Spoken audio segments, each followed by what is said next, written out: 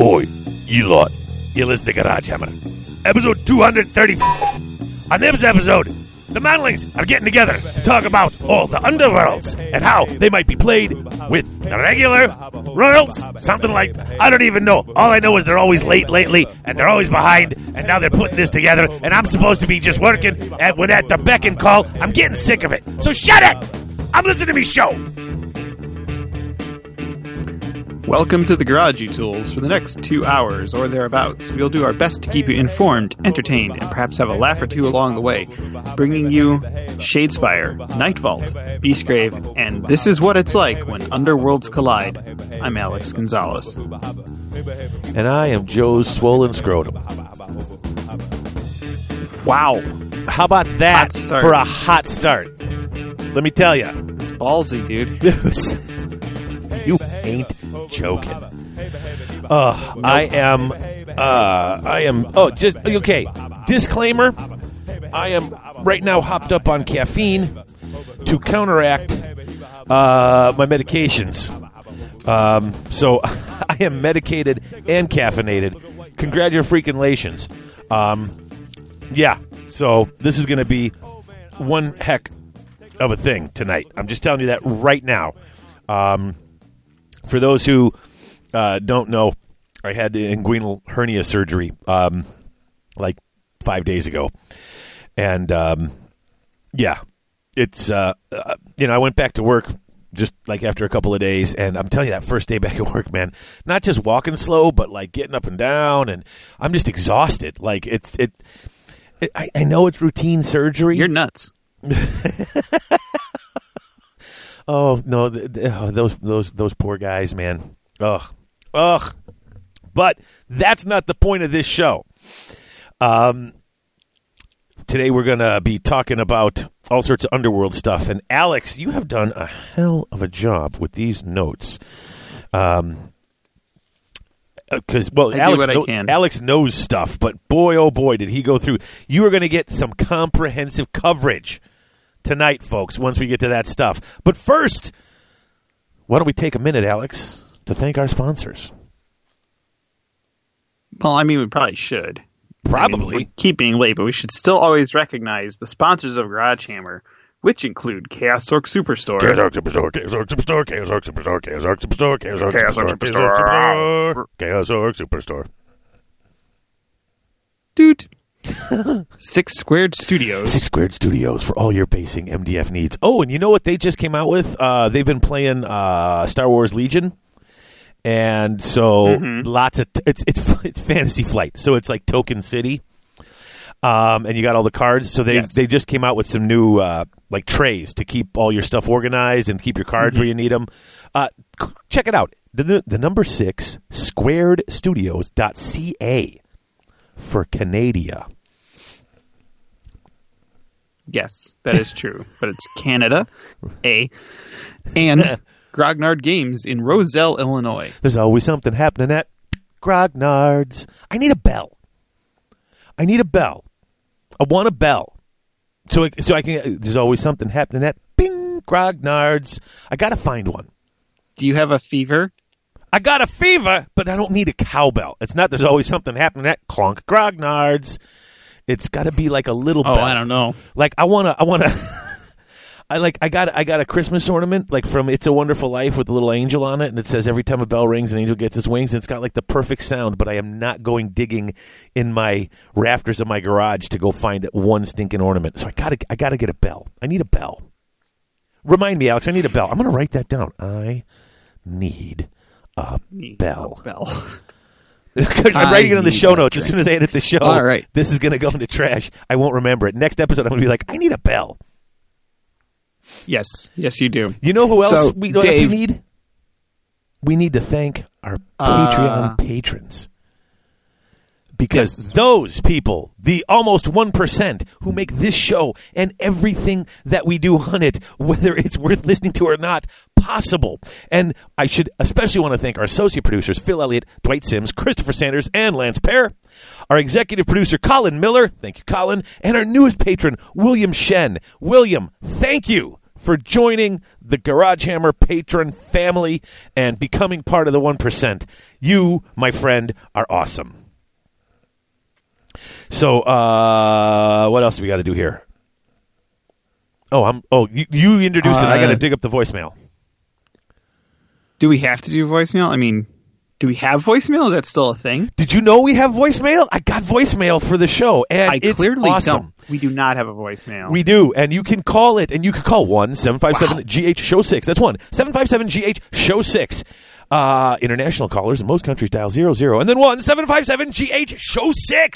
And when you do that, you will get to the voicemail, and you can leave a voicemail. And we don't always get to play all of them because when we have long episodes and stuff like that, we don't get to play all of them because, that's how it happens. It's just how it happens. But right now, we got one. Now, this one is from Brandon. Now, Brandon, by the way, is my new buddy, not only because he leaves voicemails, but because he just got for his son a whole collection of Warhammer Champions cards.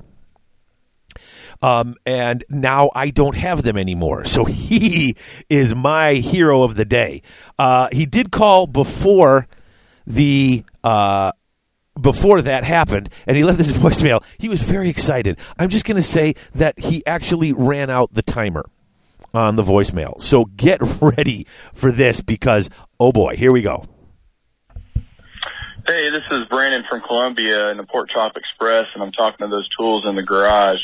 First, I want to say I'm going to apologize. This is going to be a long voicemail. Second, man, loved the Ogor Maw Tribes lore and war review. Chris was very knowledgeable. You guys obviously were very knowledgeable. My favorite part was Alex and the puns. Oh my gosh, he was killing them. It was great. It was like Egg Shen pulling stuff out of his sixth demon bag. I mean, it was awesome. And then I wanted to comment too on this most recent episode for your tournament showings. I wanted to say I really appreciate and respect the comments that you guys made. You guys really talked about some real life issues coming up, and I really think that shows your character. It also shows some vulnerability, and I can definitely respect that. And it just makes you guys more real. And I think that people need to hear more of that. I really also, I just want to say, Alex, I totally appreciate your willingness to talk about a difficult subject, as far as the fertility stuff. And I know that that's not easy, especially being a man. But I think other men need to hear about those things. Dude, the car accident, oh my gosh, that's a terrible thing to go through, but I think we can all say that we're glad you're still here. And then Dave, thanks for being open and honest, about your mental health struggles and, mentioning about Suicide Prevention Month. I'm a school psychologist and my wife is a PhD clinical psychologist, and we work in this field, every day. Just you promoting, in, the mental health aspect, but also showing that it's nothing to keep silent about. Definitely respect that, and hope that you guys continue that. And you're right, community is the biggest reason why people are going to stay around, not just because they love this game, but because it's about the relationships that we build, going to these tournaments and playing these games that we love, and communicating about those with our friends. So keep up the good work, guys, and I'm looking. And the timer ran out. And I actually talked to him, and he was so embarrassed the timer ran out. I'm like, it was a good voicemail. Don't apologize. I love voicemail. Everybody knows it. Mm-hmm. It's not something I hide. I just, yeah. No, we've gotten a lot of good feedback from a lot of different people on the last couple of episodes. Mm-hmm. So and we did get several really. I mean, some people wrote to us after that last episode, and I haven't been able to write them back because between graduate school and then going in for surgery. But I just want you guys to know I got them and I read them, and I'm going to try to respond to you guys. Yeah, dude, that last episode was kind of hard for me. I don't do well in February, and I was at the bottom. I mean, like I said, I got bipolar, manic. What do they call it now? Do they call it bipolar or do they call it manic depression? I don't even know. It's bipolar, and then it's just a matter of type, and then most recent episode, and then the severity of your most recent episode. Okay, because I hit a down cycle, as I call them. I just use up my own terminology because I know what I mean. But I was really on a down cycle. I mean, when we signed off, you were still on the phone with me. I fell into a complete panic attack. Right, as we hung up, just because even talking about it, I was just like, blarg. But, I mean, that's what happens, and that's why I wanted to bring it up, because I know how bad it is for a lot of people. I mean, that it's I'm not going to say it's a cause or anything like that with me, but it's just something that was, on my mind. And you work, with that type of business, and I work with kids who deal with it all the time. So I'm just like, nope, I gotta do this. So thank you guys for calling. Yeah. Thank you guys for writing. Thank you everyone, for all the kind words about the episode, because we did get a lot of feedback about that. And like I said, I mean, even when I was saying it, I don't know that this is the platform for it. Like, that's not what the show's about. But I mean, anytime you can reach out and tell people to, try to help, like, I don't care what the show's about. You want to throw that in at the end? I mean, heck, G.I. Joe used to do it all the time, because now I know no one's half the battle. So if I can throw a PSA in there and help somebody, I am happy to. So, oh, dear Lord. Okay, we need to take a break, and I need to get some water, I think, because good golly, Miss Molly. All right, we'll be right back.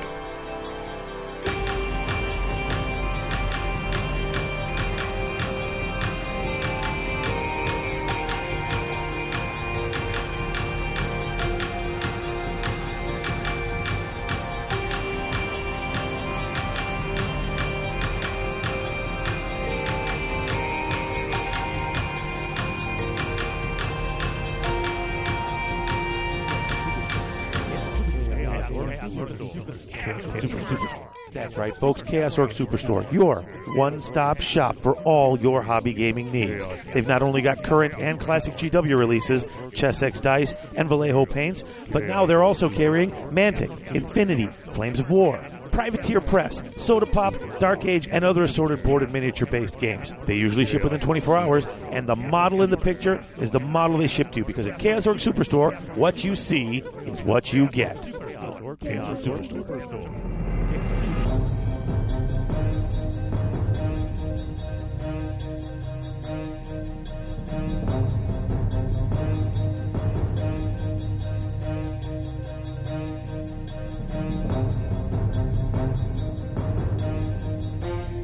And we are back with the Toolbox, brought to you by Chaos Orc Superstore. Chaos Orc Superstore. Chaos Orc Superstore. Chaos Orc Superstore. Chaos Orc Superstore. Yep, that works. Okay, so, yeah, before we get into the Toolbox, just a quick PSA. Speaking of PSAs, there's been a lot of chatter on the social medias of various platforms regarding Adepticon, and whether or not it's going to happen with regards to the coronavirus or COVID or whatever it's called.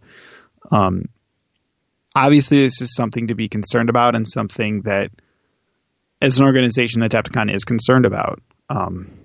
As of right now, as of recording, so that's 3/11, we are still on for Adepticon. We are evaluating the situation every day. This is not something that we are letting slide. And it's not something that we are not taking seriously. We're working with local state officials, try to figure out what is going to be the best decision. And it's just going to be on a day-by-day basis as we go. So until you hear from Adepticon that we're canceled, assume we're going. Just make the best decisions for you and your family. And if you don't feel well, as much as we would love to see you, stay home. Yeah, no kidding. I think that's the biggest thing. I mean, how often do people go and they're like, oh, I feel a little sick, but I don't want to miss it. Dude, if you're feeling sick, please, we'll see you next year. For the love of Pete. I know if I start to get sick, I ain't going. I ain't going to risk that with nobody. Sorry, jumped in there. So, I mean, no, it's fine. It's just going to be trying to figure out what's going to be the best thing. And until you hear it from us, don't assume anything. Just make the best decision for you when the time comes. And we will certainly understand it. We have extended our cart refund policy so you can apply credit towards Adepticon 2021 or 2022 if you're not feeling this year. So just don't be dumb. Make the best decision for you. And if you do come, wash your hands, please, and shower, please. So that's going to be the biggest thing to prevent the spread of anything is to shower, use hand sanitizers, et cetera, et cetera. Well, I know Kevin and from Six Squared Studios, they're going to be there. And he was even wondering, he's like, oh my gosh, because Heather posts up stuff. And she's a nurse. And she posted up something about, the coronavirus being in Illinois or in the Chicagoland area. And he's like, oh my gosh, is that near Adepticon? Are they going to cancel? She's like, no. She's like, dude, just wash your hands and don't touch people and you'll be fine. Cover your face when you sneeze. Oh, by the way, Kevin is having a birthday while he's at Adepticon. So I think Friday Heather's going to come out and grab us and we're going to take him out to dinner because, Six Squared Studios. So, but, yeah, I mean, I hate to jump all over the place, but my mind is not running straight because I'm loaded. So, okay. Was there anything else you wanted to talk about Adepticon and what's the runningness of it? No, I don't think so. I think, there's been a lot of changes as policies have come out, like just even a little bit ago. We now have a travel ban incoming from Europe, with the exception of the UK. Wow. Yeah, we'll have to see how it goes. But it's one of those things that we are taking seriously and we are evaluating every day. And this is not something that we intend to screw around with. So please forgive us. There's going to be a lot of last minute adjustments if this event goes. So. Yep. All right. Fair enough. All right. Well, onto the toolbox. Yarp. All right. You want to take your hobby first? Sure. So what have I been working on? I've been just working through a hodgepodge of models. I just finished a Spirit Torment this morning for my night haunt, so that's always fun. I'm just kind of like working on stuff as I go. Finished some Raptorixes for Warcry. Finished Ripa's Snarlfangs for Underworlds. So I'm just kind of plugging along and just doing little bits here and there, what I can when I can. So yeah, it's not been a whole heck of a lot. At least like nothing to speak of because I've just been like doing little things as I have the time to do it.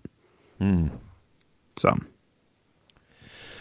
Okay, so me, let's see. Once I pack and get a shipping cost, my Underworlds are sold, all of it. Sold my Warhammer Champions. Looks like I got a taker for my Stormcast, so that's gone. What else? And basically, if selling off the stuff you're not using counts as hobby, I got a lot of it. If hobby counts as hobby, I got nothing. All right. I mean, I wasn't joking when I said I hit a spiral. Near end of right after PACA. PACA weekend was a little rough for me, but a lot of good friends there, a lot of good things happening. You gave me a heart attack there for that first evening, but once I knew you were okay, it was good. That weekend was rough, and when I got back, everything spiraled out of control. In fact, Harrison's coming home for spring break on Friday, and I have to clean this basement because literally this stuff, when I came home from PACA, I dumped my stuff. It's still sitting here. Like, I haven't touched a model. I haven't, other than to go through stuff to pack it up to get rid of it. Like, I was selling off so much stuff, people were asking me if I was okay. And I'm like, no, I'm fine. I'm just I'm getting rid of stuff I don't play with anymore. I mean, and still, talk about stuff to go. I got Harrison's old High Elf stuff because he's not going to use it anymore. That's got to go. Space Marines, my Ultramarines, I got about 6,000-7,000 points easiest Ultramarines. Some of the new stuff, some of the old stuff, that's got to go. I got a bunch of boxes of Tau Army stuff that I bought. I bought a couple of starter kits and a Devilfish and some Crisis suits and some whatever those guard guys are called. Bling Blang Boom, got to go. Dark Ages starter sets, Star Wars X-Wing, Mars Attacks. Dude, I just went through a freaking list. Descent, Necromunda Underhives. I got the Fantasy Flight Horus Heresy game, which, by the way, that's an excellent game. But it's like, if I don't play it anymore, Speed Freaks, Song of Ice and Fire, it's all got to go. I'm clearing out anything I don't use anymore, making that money for college, baby. But and if I don't sell it beforehand, I'm going to bring a bunch of it and try to sell it at the Bits Trading at Adepticon because I am in full on clear out anything you don't use mode. I actually took a bunch of my old books over to Half Price Books too and got rid of those too. I'm trying to do that. So my hobby is literally non-hobby. It's literally just getting rid of anything I'm not using. And I think some of that money will probably go to buy Harrison the new Elf Army, whatever the heck they're called, the Lumineth Realm Lords. I kept thinking Monolith something or others, but Lumineth Realm Lords, that's what they're called. Great name. I like it. Yes. And Harrison really likes the models, and he's been waiting to play whatever the new version of High Elves is, and he's been sending me messages how much he likes the new models. So I have a feeling I'm going to be getting him some Lumineth Realm Lords soon. So that's it for my hobby. What about gaming? Oh, I'm going to go first. None, because same reasons. There we go. Go ahead. Let's see, gaming. What have I done lately? No, that's it. I think the last time I was gaming was at Holy Wars. Oh, okay. So yeah, wow. I lied. I went out last Friday night and played some Warcry. Oh, yeah? Yeah. How'd that go? So, sorry. Pardon me? We've got. Can you hear me? Yeah. Okay. I said how'd it go, and you said getting sorry. Echo now? No echo. Are you okay? You said echo. No. Yeah, I'm fine. You said echo. Don't play with me. I said how'd that go? Oh, I thought you said there's an echo. Ow. God damn it. Don't make me cough or laugh too hard. Jesus Christ, ow. Oh, pardon my language. Woof. That didn't say echo. I said, how'd that go? All right, I'm not even editing this out. Screw it. We're going. Keep going. Okay. So, tried out. You okay? Yeah, I'm good. Just go ahead. Did we break Dave? Tell me how your game went, for the love of God. I tried out the Corvus Cabal and really enjoyed playing them. Played against a new guy playing Bone Splitters. So that was fun. And then we did a 3-player game with myself, this new guy, and John Wenger playing Daughters and Corvus and Bone Splitters. So it was nice. We're going to start an Underworlds league after the Adepticon season ends. Yeah. Nice. I love that game. Mm-hmm. I don't get nearly enough games in. I go to Warhammer Club every week, and I still don't get games in because, A, I'm painting up models, so trying to get the kids interested in doing it, and they're all playing. They're literally, and almost everybody just wants to play Warcry. They play a little Underworlds, and the guy I do the club with, he's more of a 40K guy, and he's trying to get him to play Kill Team, but everybody's playing Underworlds. I mean, not Underworld. Warcry. Warcry. Yeah, and I don't know why they like it more than Kill. I think Kill Team might be a little more complicated. I think so. Maybe that's what it is. It's just so easy to learn, and I don't even have to teach anymore. Mm-hmm. I got the kids all know how to play. So if they ever bring in a new kid, they're like, "Here, you play with him. You teach him how to play. I'll play against him. I'll take this team. They'll go easy on him." Anytime you get a new guy, because they usually use the starter set stuff a lot of the time, they give them the Iron Golems. So here, if you screw up, it's hard to kill these guys. Right. Yep. Makes perfect sense. All right, so is that all the gaming? Are we just going through this? Okay. Yeah, it's easy. You got any other? Nope. Nope. There ain't much been going on otherwise. All right, so I've been reading the Seraphon book a bit because I just got it. By the time this goes out, the book will probably be on the shelves because I'm slow as molasses with this right now. But I've been looking through it. Seems good to me. But then again, I don't know. Like I'm like most of the books, but it seems cool. Like it seems like they got a lot of builds. I mean, you could play all of the big monster guys. So like that's I'll take that. Lots of giant dinosaurs running around is cool with me. It's better than fighting a bunch of little skink swarms, But that's just my opinion. Let's see, I've been reading that, and when I've been working out, I work out doing an hour in the mornings, so I bring my phone and I watch an hour of something or other. So I watched a lot of that show, Altered Carbon. If you haven't seen that on Netflix, that show is... Like the first episode, I'm like, I don't know about this show.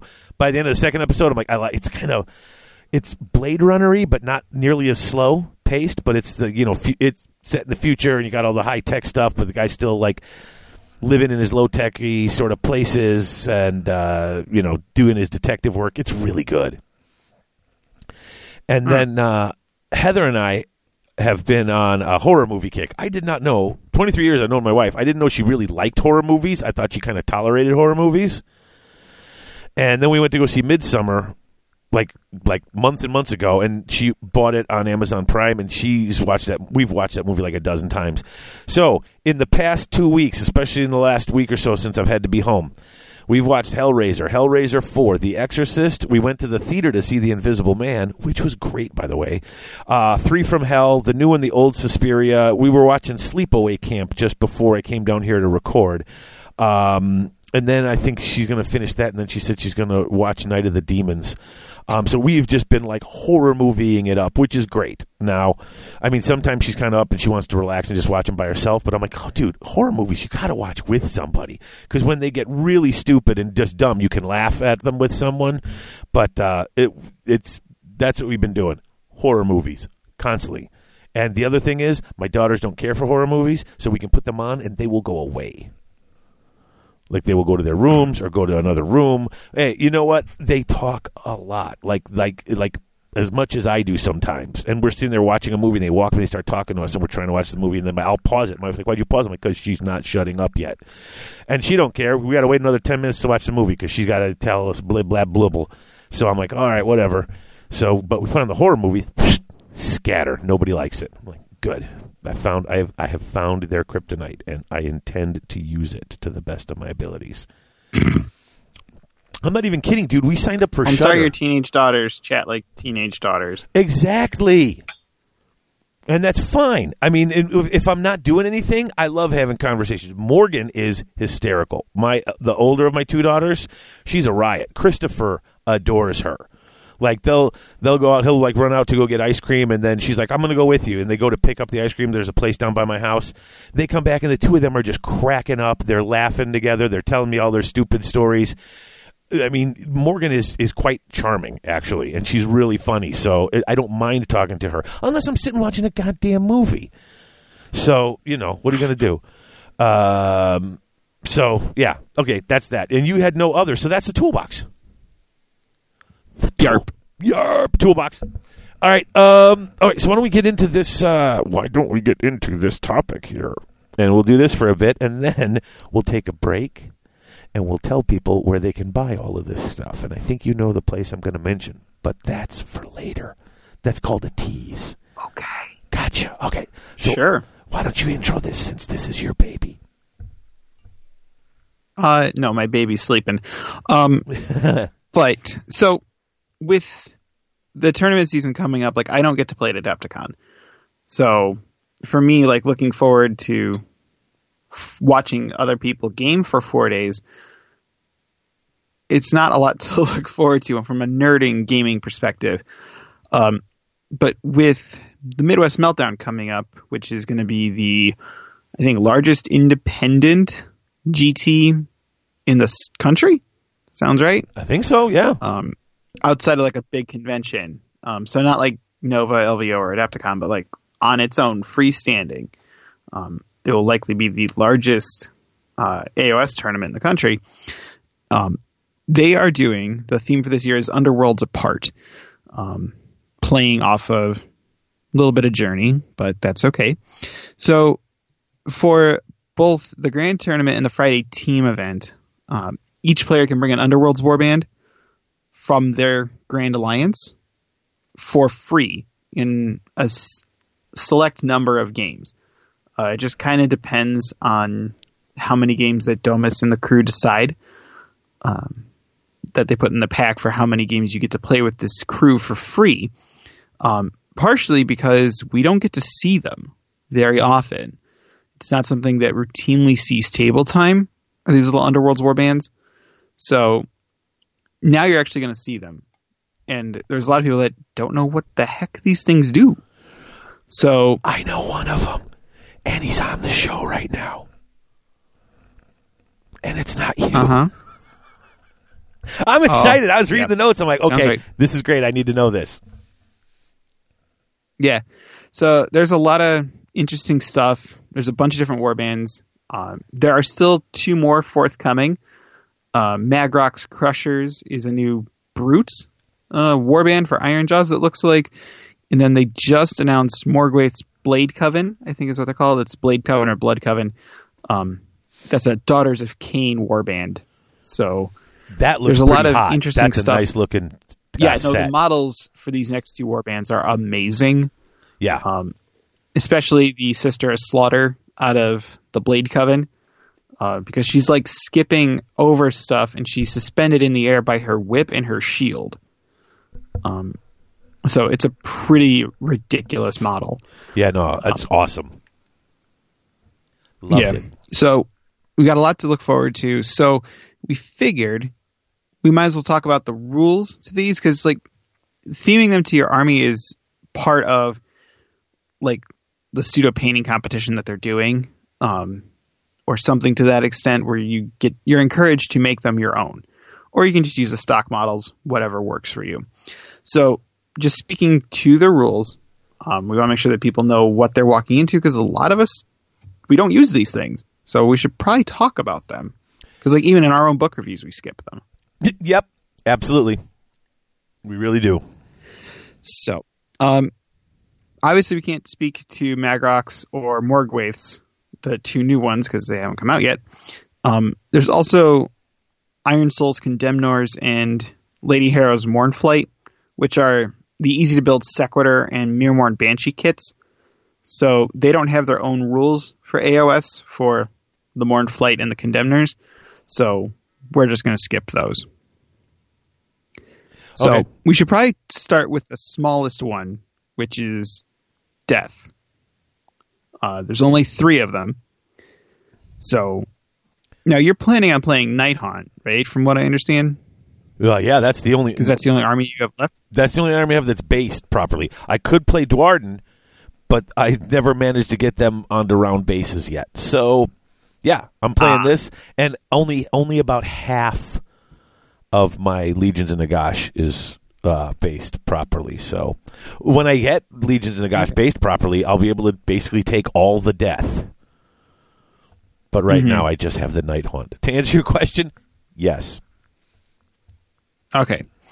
So we'll start with Season 1, which was the Sepulchral Guard. This is a auto-healing unit of 7 skeletons. As long as the Warden is alive, they get to heal D3 models per turn in the hero phase. So that's pretty okay.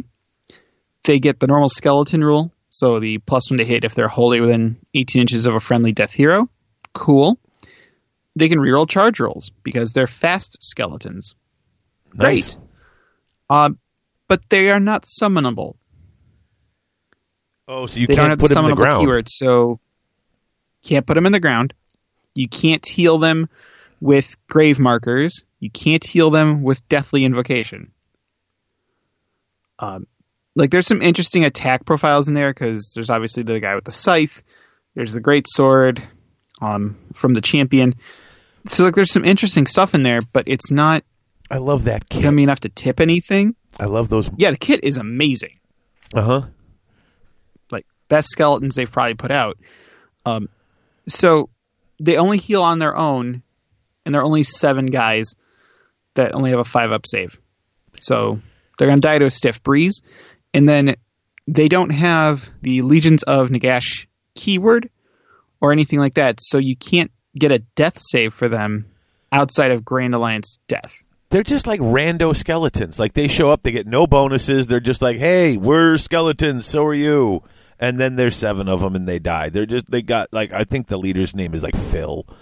And he's just like, hey, I'm Phil. These are the other guys. That's Bonehead over there, and that's Stinky, and there's Mr. Whizzleteeth. And then they all die. I'm not kidding. Unfortunately, no, you're not. Unfortunately, they are not the good choice if you want to look at it from a pure gaming perspective. But the models themselves are amazing, and you could create your own version of them very easily with the existing skeleton kit if you wanted to do something unique to your army. That is true. But other than that, I'm going to go with hard pass. Just not putting them in my army. Yeah. So then we'll move on to the Thorns of the Briar Queen, which is a hero. So this is one of the new distinctions that they started doing more into Season 2 of Underworlds, but it's a hero and a unit. So you have the Briar Queen and a unit of 6 Chain Rasps, essentially. The Queen herself, like, she's nothing to write home about in combat or anything like that. She's a Banshee. She has a fairly decent shooting attack, but the big thing is that she's a wizard. And especially if you're in a Nighthaunt army, she gets another spell from the Lore of the Underworlds. So she gets a spell from that. She gets access to all the realm spells, and just adds a lot of extra to your army, regardless of whether or not you're playing Nighthaunt or Legions or Flesh Eater Courts or even Bone Reapers. Just having an extra wizard for free is not a bad thing to have. And then her basic spell, just on her scroll, is great for controlling a large part of your opponent's army, especially if they're movement 6 or less. And for those that don't know what I'm talking about, verbatim, cast value 7. This is her spell, Howling Vortex. If it goes off, pick a point on the battlefield within 18 inches of her that she can see, and roll 2d6 for each enemy unit within 6 inches of that point.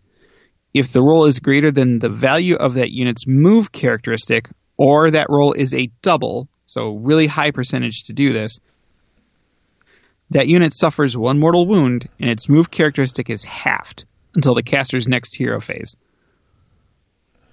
That's not bad. No. At all.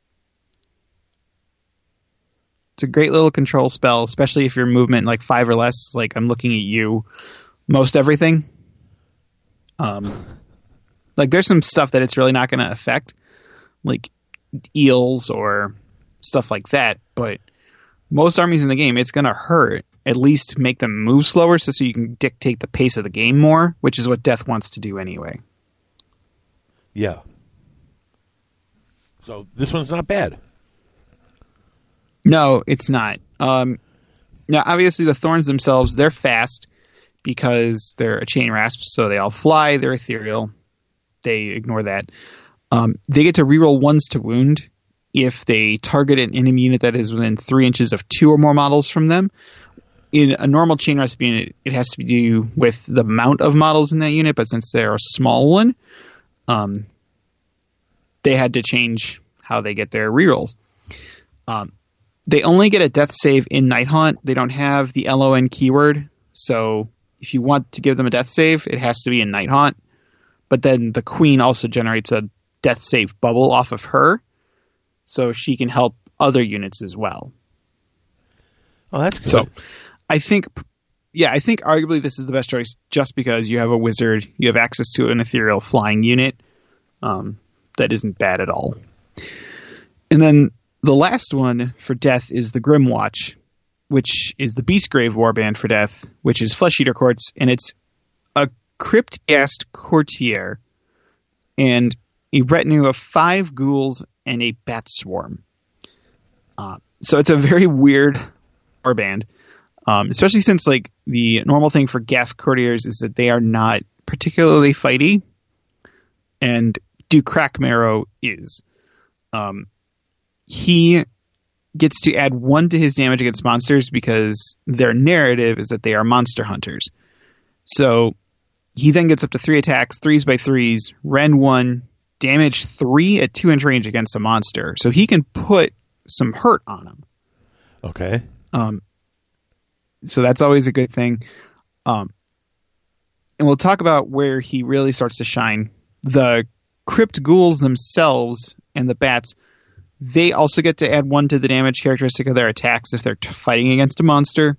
And they can also take wounds for the Duke on a 4-up if he's near them. Okay. So it's like how the Necromancers in Death shrug off wounds to a nearby unit. He does the same thing to them, but then he can summon them back. But it only affects the Grimwatch.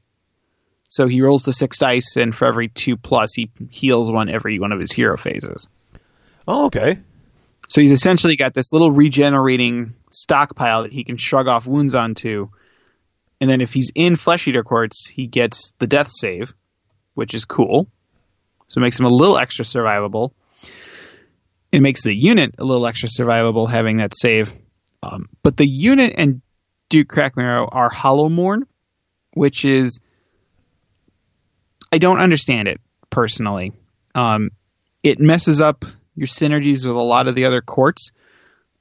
Even just like the generic ones, having Hollowmourn means you're not going to get access to the extra command abilities or significant traits of like, what is it? Morgaunt, that's the one. Where they would probably do better as Crypt Ghouls is compared to Hollowmourn. Because Hollowmourn is all about the knights. So that's the flayers and the haunter and the horrors. So the units themselves don't get a lot of benefit, but the Duke does. So if you're in Hollowmourn with the Grimwatch, the Duke gets to reroll 1s to hit when he charges. He gets access to the command ability, which is you add +1 to your run and charge rolls, and the unit that he affects can then still run and charge. So that's cool. Yeah. But then also these guys are from Ghur, because that's where Beastgrave is set, is the realm of Ghur. But when you look at the narrative for Hollowmourn, they're actually based in Shaman, which is the realm of metal. Oh. So to me, it doesn't make sense, except that they are probably the best of the monster hunters for Flesh Eater Courts. But then you could also argue, well, about Gristlegore? It's like, well, you could argue Gristlegore because they are from the realm of beasts. So it's a little weird narratively speaking, but it's not a bad choice, especially if you're playing Flesh Eater Courts and Hollowmourn. So, got you. Yeah, this is a lot of like analysis paralysis and breakdown of all the different War Scrolls folks. So we're just kind of hitting the high points, because if we covered every single weapon that these things have, yeah, forget about that. So that's all the death, I think, right? Yeah, there's just the 3 that they have access to right now. All right. So, yeah, I mean, some of it's worth it. And you guys said if you want to be themey, you totally can. Yeah. All right, so should we move on? Should we do Destruction next? I think so, because they're fun. And there's only 4 of them, right? 5 of them. 5 of them. I yeah, there's that one. 5, and then there's 6 that are still coming, because we still have the Brute ones to come out. So there'll be 6 total? Yeah, there'll be 6 destruction warbands. Okay. Well, I like these ones, and I like the models for these ones. So, all right, let's start with Iron Skulls, boys. Why don't I read the little bit of the notes so I'm not just sitting here just making you carry the whole show, and then you can go into details. It's okay. 2 wounds each with 4 up. Well, that's pretty good. 7 attacks hitting on 2s with their bonus. 3s to wound rend 1. They don't have shields like the Yard Boys, but they naturally... Oh, that's right. They just ignore wounds on a 6. Because they're that tough. They're that tough. And if you've got Gurzeg, that's on a 5? Gurzeg is a unit champion. Right. For them. Oh, so it's just him. If you allocate a wound to him on a 5-up, it's negated. Okay. Because he's extra tough. Yeah, he is. And if you put them in an Iron Suns army, do they have the Iron Suns keyword? They do. So then they get the -1 to be hit in the first round. Oh. Yeah, there's not a lot else that you get out of Iron Suns for the boys, but still just being Iron Jaws, they take damage, they move forward, they're -1 to hit in that first round, and they're a 4-man unit on 32mm bases that hit pretty consistently with a lot of attacks, and then they have Gurzeg's Headbutt, and Bone Cutta's got a big axe. So they can put out a little bit of damage. So they're not bad. I don't think they're a star choice, but if you're playing Iron Jaws or War Clans, may not be a bad choice. Right. So, okay, then what's next? We've got... Oh, Zarbag's Gits. Oh, I know this one. But I don't know how it works in this game. But I actually played this one. So you got the Madcap Shaman. You got 3 Air Gits. You got a Fanatic. And then you've got the dude with the 2... does the dude with the 2... with the 2 squigs, is he in there too? Yeah, so it's the unit... the unit is 3 shooters, 2 squigs, a squig herder, and a netter. And then there's a fanatic in it. Right. Oh, so okay. And then it's a wizard. So it's essentially 3 units. Oh, okay. Oh, so does it actually use as 3 units? 3 separate units? Yeah, it does, wouldn't it? Yeah, because it's a hero, and then you have the Gits, and then you have the Loon Smasher Fanatic, which is its own separate thing. So it's 3 separate units. Huh. All right. This says that, Zarbag has 5 wounds, so he's bigger than a usual wizard. In the Gloomspite Gits list, at least. He doesn't have the once per game cast twice, but his once per game 2-up, 3-up if in the light to cast roll is potentially devastating depending on the spell. Okay, so once per game he gets a +2 to cast, and if he's when the moon moves, if he's under the influence of the moon, he gets a +3. Yeah. All right, that could work. His unique spell is kind of blah. If he's within 3 inches of an enemy, he's probably dead, it says here. And the Gits have the... Yeah. Go. Yeah, so the spell is it makes the unit that he's fighting have to make a retreat move in the hero phase. So it's cool, but if he's within 3 inches of something, he's probably dead already. Okay. They are Moon Clan, so in a Gloomspite army, they can reroll 1s to hit if they're under the light. And this is the only Destruction Warband with a wizard. So they sound actually pretty good. Any details you want to... They're a fast little unit. The big thing is you get this unit of Gits, then you have Sour Tongue, which is the Fanatic. So you have this random little dude that flies around doing mega damage and always striking first. So you have another free way to interrupt the activation stuff that goes on with the shenanigans right now with that. Mm-hmm. So you've got that. You've got this little unit that moves pretty quick. The Squigs getting to reroll ones to hit because they have the MoonClan keyword, not the Squig keyword, because the unit itself has MoonClan. Because normally Squigs, when they get hit by the light, they get to run and charge. This unit is not all Squigs. So they have the MoonClan keyword. So the 2 Squigs in the unit get to reroll ones to hit with their attacks, which is pretty good. Okay. I like that. Yeah. And I liked that's the one Underworld group I actually painted. So like all the way to the end. So I like they were fun. That was a fun group of like the quick 7 models to paint, and it was a lot of fun to do it too. I loved it. It really made me think about, this could be a fun army to build. And then I'm like, no, I'm not painting 120 of these damn things. I'm like, painting 7 of them was cool, but I'm not painting all those goblins. Yeah, no. I would agree. Mollog. Ooh, Mollog's unit. Okay, he's pretty tough. He can heal. And he can heal better if he's in a Gloomspite army? Yeah, normally he gets to heal on a 4+ in the hero phase. He heals D3 wounds. Mm-hmm. Because he's a Troggoth, if he's under the light of the moon, he gets to either re-roll how many wounds he heals, or he can re-roll to see if he heals.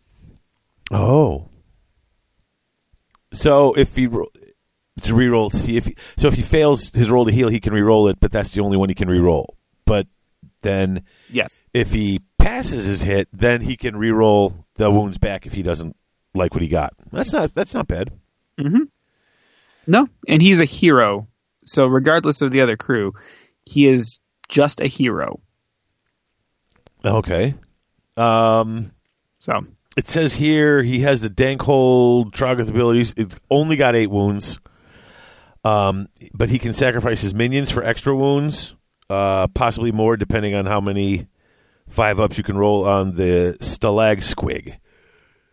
So yeah, they're so like the little Stalag Squig that comes. Yeah, they each have their own little unique ability. Like the Bat Squig can bite something. The Spore Shroom or the Spite Shroom can make stuff near him -1 to hit. And then the Stalag Squig, his only job is to take wounds from Mollog. So on a 5-up, though, when you allocate a wound to Stalag Squig, he ignores it. And Stalag Squig's still there. So you still have this way to consistently shrug off damage from Mollog onto the Stalag Squig if you roll good enough. Oh, nice. He's got a really weird shooting attack with the Jabbertoad, where if he hits and successfully wounds on a 4-up with no rend, the Jabbertoad imposes a -1 penalty to everything on the model until the end of that turn. Oh, geez. Yeah, so I mean, if the Jabba lands, it can do stuff. And then he's essentially got a 2-swing Star Soul Mace for his weapon. That's all he has. It's mortal wounds. Oh, really? Yeah. Okay. So on a 1-up, he does nothing. On a 2 to 3, he does 1 mortal wound, and then on a 4-up, he does D3 mortal wounds, and he's got 2 swings with that club. So all he does is mortal wounds, and he throws a toad at you. That actually sounds kind of fun. So, yeah, and he's also got the ability to ignore spells on a 4-up because he's magically resistant. And Gloomspite units within 12 inches of him get to add +1 to their bravery because they feel calmer. They feel better having a Dankhold Troggoth around, even if it's a little guy. How much do they get in the other book? How many wounds do they have in the other book? Regular Dankholds? Yeah. I believe they are 12. Wow, really? That much 10 or 12, huh? one of the two. Okay. Yeah, so he's little, but he's also on a 50mm base as compared to the regular ones, which I believe are on 65s. Oh, okay. So he's little. He's cute. He's got a big mushroom for a hat, but he's pretty cool. I like Mollog a lot. All right. Rippa's Snarlfangs. You know what? I'll let you take this one because you got a lot of commentary in here. And if I read it, I'll sound weird. Yeah. Yes, this is the new unit of Wolf Cavalry that came out with Beastgrave. So it's a unit of 3 Snarlfang Riders. When they came out, I remember seeing a lot of hate on the social media about them because it's a very weird unit.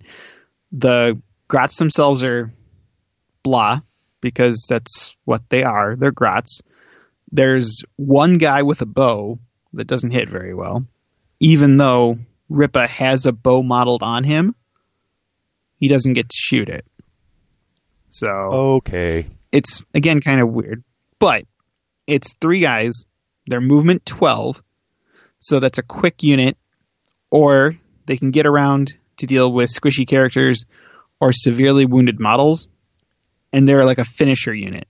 So they get to do a 6-inch pile-in like a Yeti does for Beastclaw Raiders. So it's not like they have to charge to hurt you. And they can deal out with the activation stuff and just do that massive 12 move plus a run and then pile in 6. So they can reach out and touch something. Yeah. They are small bases. They're just smaller than 60 millimeter ovals. Okay. Because the Underworld stuff, for whatever reason, is just slightly smaller. So you can get in there a bit. And then the Snarlfangs, they get to do +1 to hit if they're fighting something that has a wound allocated to it. Okay. So the Snarlfang then gets to hit on 2s, wound on 3s, 2 damage a bite, and they have 2 attacks each. So it's 6 attacks from the Snarlfangs. So you could potentially do a lot of damage just with them, let alone the little cheapy attacks you get from the Gits. Okay. So they don't in like they have the Gloomspite keyword, but they don't work with the moon at all. They have none of the requisite keywords to get abilities from the moon, but it also means that they're not kind of shackled to it, because having played Gloomspite now for a little bit, you're kind of stuck with wherever the moon goes as far as like how much better your army gets. So these guys not depending on the moon is actually a fairly good boon to them. Although they're wolves, so they should really be howling at the moon. But whatever. Or at least barking at it. So.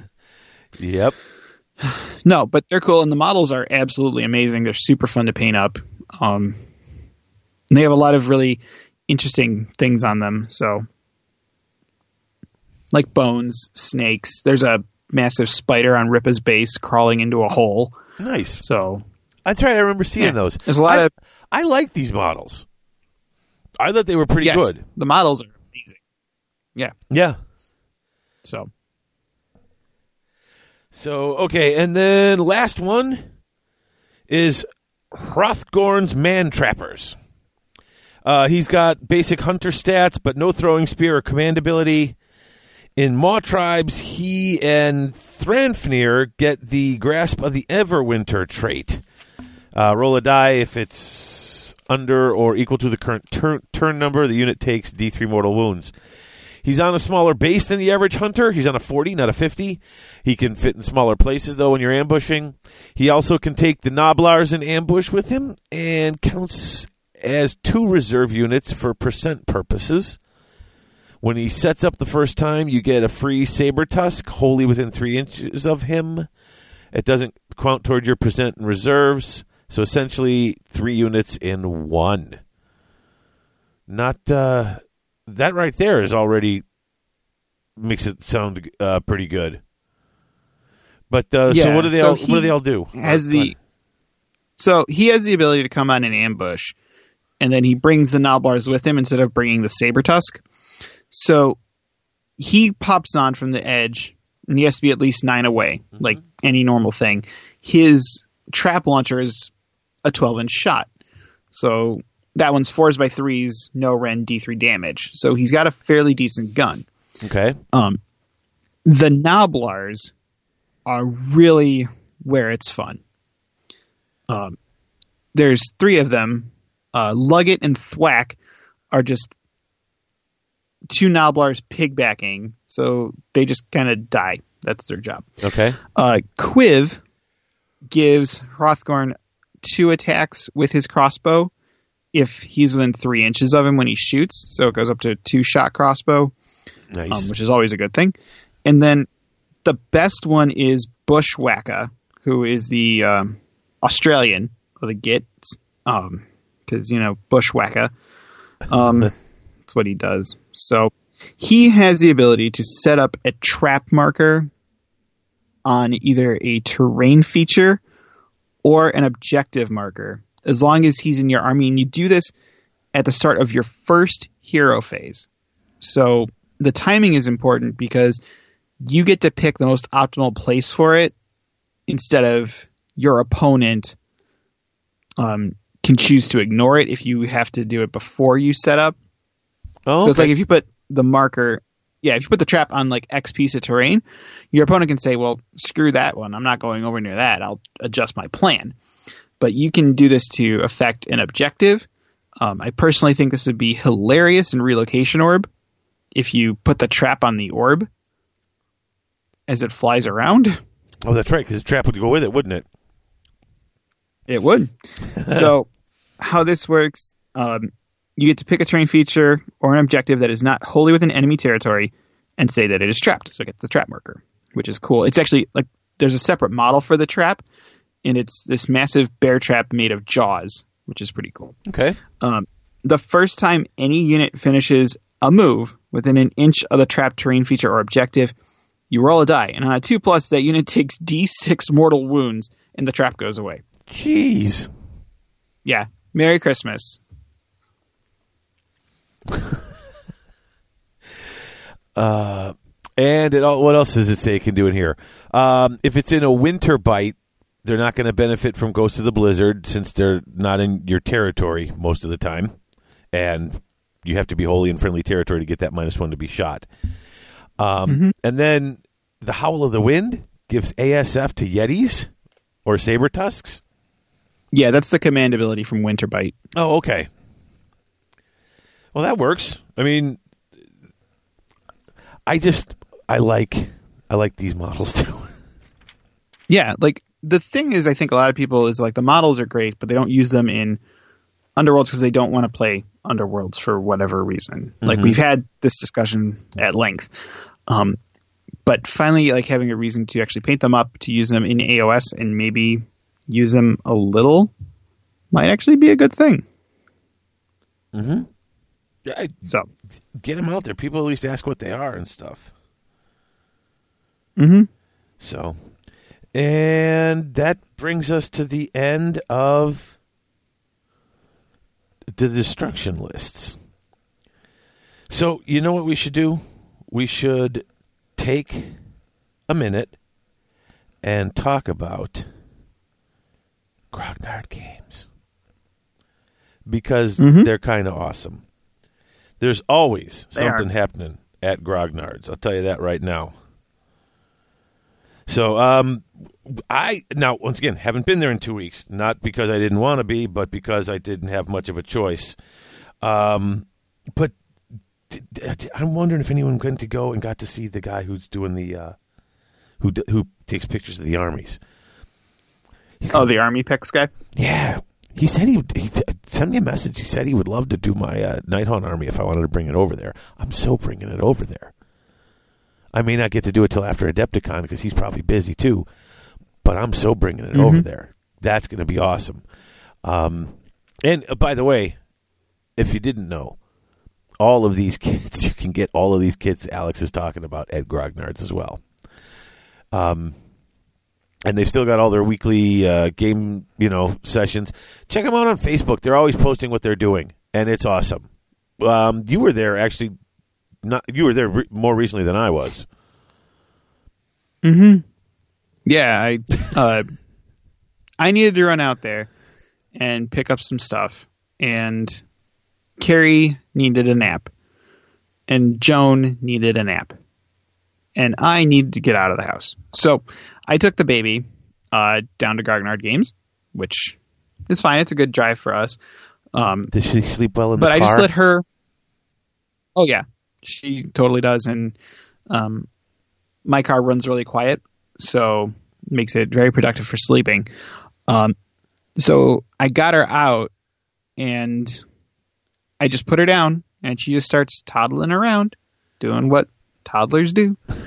And I grabbed what I needed, and as we were walking down the aisle, we hit the AOS stuff, and she reaches up and grabs the first red box that she can reach in like that string of white, because all the new AOS boxes are white now. Right. And the old fantasy boxes are...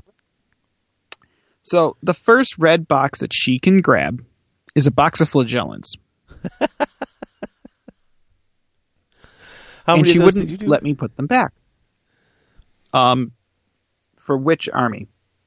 Well, the last one you used. Because I painted... well, I sold them a little while ago. Mm-hmm.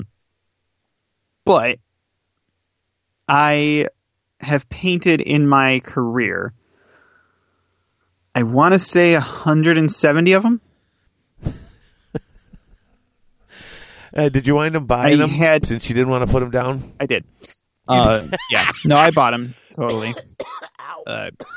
If nothing else, the kit is great for conversions. It has a lot of awesome bits. But no, it's like I could not get her in the car without her holding that box. That's great. And she held it all the way home until she fell asleep and threw it on the seat next to her. So, yeah. So, yeah, no, I took some cute pictures of it because, you know, even the baby can find something at Grognard's. I saw the picture. I'm just of that. glad personally that she ignored the food or the candy or whatever. No, yeah. She just completely disregarded. I was perfectly okay with, like, no, baby, you cannot have a bag of chips. It's not for babies. Yep. So, but no, and last time I was there, they have almost all the warbands in stock. So if you need to pick up a warband for Midwest Meltdown or any other tournament coming up, you can definitely get it at Grognard Games. Yes, you can. Yeah, check them out. Check them out because you know what? They're great. All right. I think it's time to go back to talking about all these great things. And if you just joined us, we're covering the Underworld's crews and how they go into, how they play in the various armies because we're going to be doing this for Midwest Meltdown, I guess, for the team tournament at least, right? For the team and the singles. Oh, I'm going to need to borrow whatever it is I use for the team if I can. Because I know I got none. Oh, that you do know. Okay, because I'm not paying attention. I don't know. There is a reason why I'm like prioritizing painting all of my Underworld's warbands because I'm sure people will need to borrow them. Oh, well, that's awesome. See, and that's I can rely on Alex. You are the level head on this show, and you remember and you have things and you know things, and I appreciate that. I just want to let you know. It may be the medication talking, but that's fine too. It probably is. A little bit, I'm telling you right now. Mm-hmm. All right, Steelhearts Champions. These guys are the first crew to come out in the original set, right? Yeah, they were the Unit of 3 Liberators. Yep, the Unit of 3 Liberators. So, Severin and Oberyn each get they get up to 6 when they swing. What is this? They can do up to 6 damage when they attack. Severin has 3 attacks at damage 2, and Oberyn has 2 attacks at damage 3. Oh, okay. I thought you were saying they could do damage 6. And they also have Laylo and the Tyrants.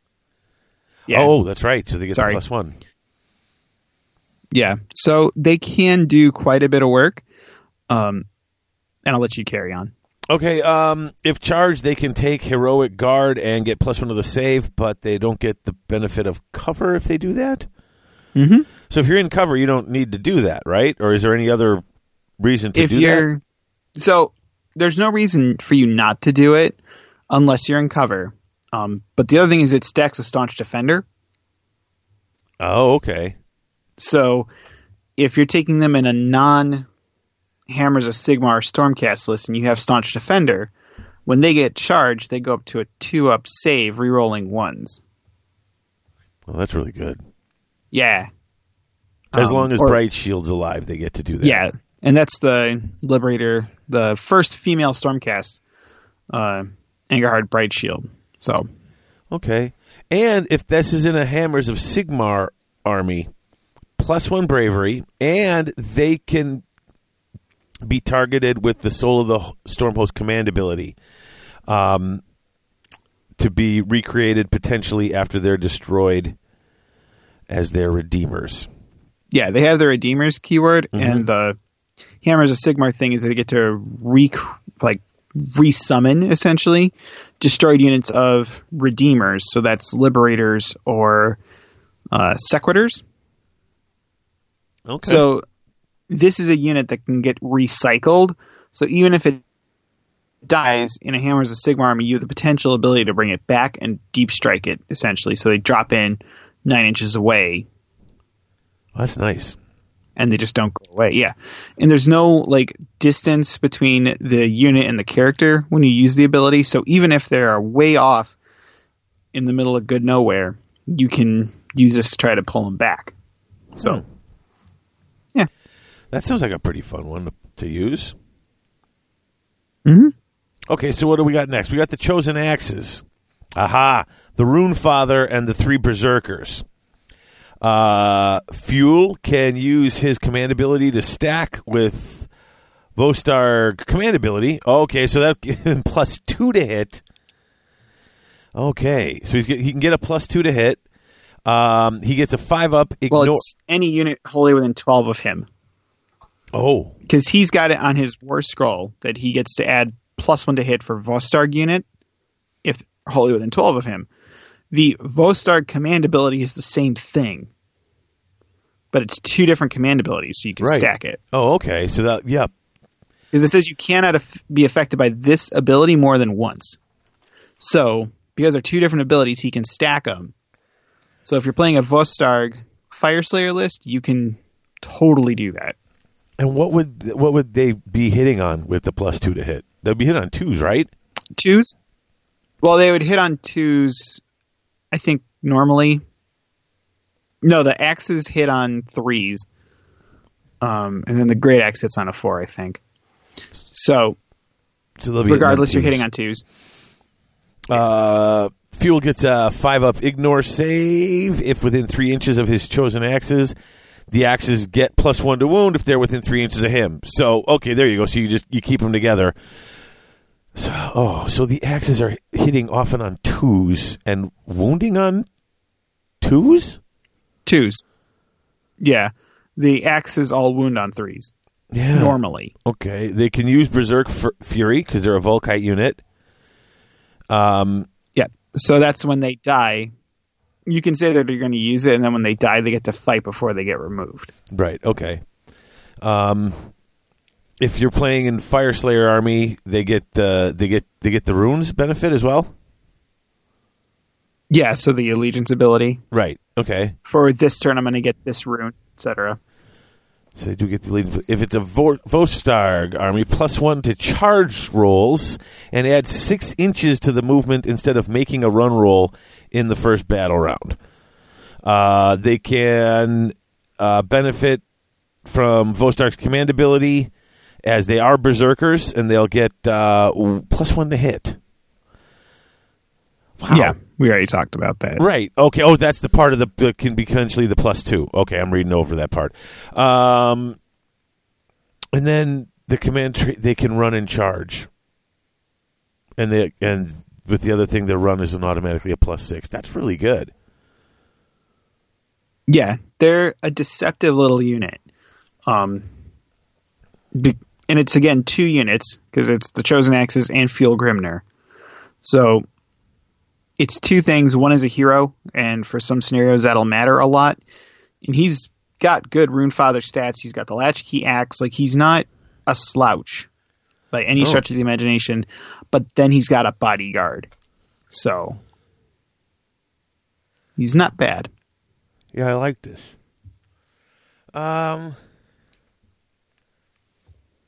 Okay. Farstriders, a trio of hunters. If it's in Hammers of Sigmar, it gets +1 bravery. That's literally all that's down here. There's literally no difference between the hunters and the Farstriders, except it's 3 of them, and they're Hammers of Sigmar. That's it. Oh, well. There's literally no difference. They get to ambush because they have a compass. But no, that's it. They don't do anything different than normal Vanguard hunters. Okay. I take it back. The bird has an ability to do a mortal wound on a 4+. Oh, well, okay, that changes. I'm taking them. All right. Models are cool, though. They are. Stormsire's Curse Breakers. This is the Knight Incantor. And 2 Evocators. And 2 Evocators, right. His base spell is better? What has he got that's... So the basic spell for a Knight Incantor is... It's a bubble. Anything within 18 inches of it takes 1 to wound, or it takes 1 mortal wound. Then they have to... I believe it's reroll successful charge rolls. But if they're within 6 inches of Stormsire when he lets this go... they take D3 mortal wounds instead. Okay. And it's the same cast value. Well, that's good. Yeah, that is good. So it's just unique to Stormsire. All right, and so what else we got in here? He has the Spirit Flasks and the Voidstorm Scroll. Yeah, so that's the auto unbind a spell. Yeah. And then the... Smash the Flask stuff from the other guy. If it's in a Stormcast army, he still gets to pick a spell. And then the Evocators, well, as you put here, they said they're basically Evocator primes. Yeah, they have 5 attacks each, which is nothing to sneeze at with those. And as long as they're both still alive, they are a wizard. So in Stormcast, they get to pick a spell from the lore of Invigoration. The 2 of them also get to reroll 1s to hit against Death and Chaos unit, and they are Hammers of... If they're in Hammers of Sigmar army, there's a +1 bravery to that. And the Stormsire can use the Soul of the Stormhost command ability. That's... Wow, that's a lot of good. Now, the one's a hero, and so it's essentially 2 units, right? Yep. It's a hero plus the other 2 guys. And yeah, that they literally play as 2 separate units, even though you take them as one group. That's like the same thing like when you get all those little guys that come in the Gloomspite army, and you take the one unit, and then each of them is a... The Gabapalooza, yeah. Right, yeah, each is its own unit. This one sounds really good. Okay. Yeah. It's actually not bad. The only issue is that it's expensive. But you're also... You have to factor in how they play into their army of origin. So if they're in Stormcast Eternals, they get all those extra spells. You get 2 unbind attempts. You get an auto unbind when Stormsire wants it. You have mortal wound spamming from the flasks. So you just get so much with this unit. So yeah, it's expensive, but it's not a bad choice. And since they can go into any Grand Alliance Order army for free, sure. Yeah. Sign me up. All right. So then what do we got next? Thundrix Profiteers. So you got an Ether Chemist, which is literally exactly the same as the regular Ether Chemist, right? And then he does nothing different. Okay. Great. And then you got a bunch of different KO. If they're in Bark... you've got a Sky Warden, Gunner, or the Thunderer, and then 2 Arcanauts. So it's kind of like a weird little unit. Okay. If it's in the Barak Nar, then Thundrick, and that's the Ether Chemist, right? He gains, let's see, he gets a 4-up for an extra command point in battle in the first battle round. Unbind like he's a wizard with a +1. He can reroll Battle Shock test for units wholly within 12 inches. That's a lot of bonuses. If you're playing in Barak Nar. But still, I mean, if you're playing in Barak Nar, I'll take a possible extra command point in the first battle round and unbinding at a +1 and all that. Profiteers get +1 to hit if they're wholly within 9 inches of him, and they can reroll Battle Shock. So their guns become a bit more accurate, and they're Skyfarers, which means they can go on an airship. Oh, that's nice, too. And this, again, is 2 units. It's Thundrick and the Profiteers. Okay. I suppose if you're playing Barak Nar, this could be a fun unit. Otherwise, it does. I'm just taking a guess that there's not that much of a benefit to taking them. Not really. They're slow. Their guns are fairly short range. I think the longest one is the volley gun at 18. Okay. And then the normal handgun, I think, is 18 as well. If you need another Aether Chemist for free, if you're playing something that wants Caradon Overlords, like Tempest Eye for Cities of Sigmar, I think could benefit from him if you take enough Overlords units. But it's kind of a closet case, I think. Okay. Yeah. All right, so what we got? I think we got two more order. Yeah, 2 more for order right now. Okay. Yuthari's Guardians. This is the tree ones, right? Yeah. Yeah, this is the Sylvaneth. One of the Sylvaneth. Right. Okay, so you get 1 wizard with 3 revenants, so again 2 units. They all reroll 1s to wound. Yuthari's spell, it says it's short range and averages 2 mortals. What is it? Like a 9-inch spell? It's a 12-inch shot. You roll 6 dice, and on a 5-up, the unit takes a mortal wound. Oh, yeah, so on That's average it. 2. Yeah, okay. So potential for anywhere from none to 6. All right. If you're playing her in the Sylvaneth army, she gets another spell. That's nice. If they're in Oakenbrow, they don't get, it says no inherent benefits, but Ylthari can use the Oakenbrow command ability, but it only affects Dryads. Yeah, it grants an extra save or an extra reroll to Dryads. I forget which.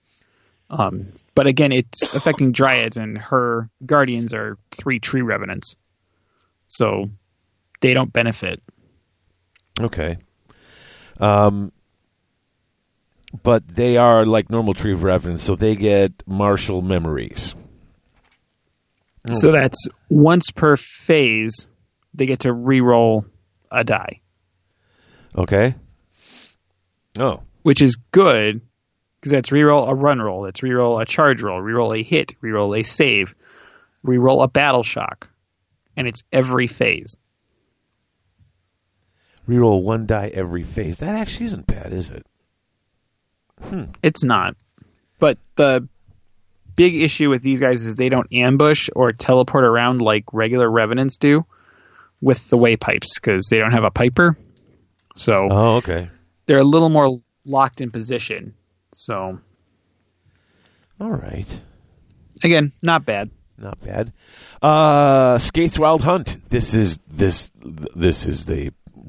like the old Wood Elves, right? I mean, this is the guys, the centaur running around stuff. Am I correct, or am I? Yeah, this is the half elf, half creature, because they're like satyrs and centaurs, and they have that little cat lion thing. This is the one that came out in the starter set for Beastgrave. Like, there's some of the cooler models, like Skaith, the centaur, legit cool model. I'm not a big fan of all the massive hair on these guys, but they're still cool. Okay. You want to go through real quick what they do then? Sure. Because they are kind of obnoxious. They're Sylvaneth, but they don't have any other Sylvaneth keywords besides Oakenbrow, which they get no benefit from having at all. Right. Okay. So they're not like even like tree spirits or anything like that. They're just 5 Oakenbrow dudes and dudettes. The unit itself has fleet of foot, so they get to run and charge or run and shoot. So, I mean, it's nothing great. I'm not going to try to get them into combat unless they're going to pick off something easy. So let me get their War Scroll. The spell that they have is amazing. One of the guys in there is a wizard. And as long as he is still alive, that unit counts as a wizard. Well, so that works. its spell, I'm going to read this verbatim because it's obnoxious. Cast value 7. If successfully cast, pick one friendly Sylvaneth unit within 12 of the caster that he can see. Add 1 to wound rolls for attacks made with melee weapons by that unit until the start of your next hero phase. Okay. Wait. So you put that on a unit of 6 Scythe, what do you call them? Kurnoth Hunters? Uh-huh. Or 6 Sword Hunters, or even a Tree Man, or a Tree Lord. So usually always wounding on 2s. Or even if just like a humble Dryad going to a 3 to wound, with a 2-inch reach and they're 2 attacks each, they're not anything to laugh at. No, that works. Mm-hmm. That works. But again, it's a Sylvaneth unit, but it's not a hero, so I don't believe they get an extra spell. Oh, okay. Because I think it's an extra... I think it's an extra hero. Don't quote me on it. Gets to take another spell. But so that spell is great, as mentioned, because +1 to wound on anything, but then it stays there, and it's always there. Because like there are some... In Realm of Fire, you get the +1 to wound rolls, right? From Stoke Rage.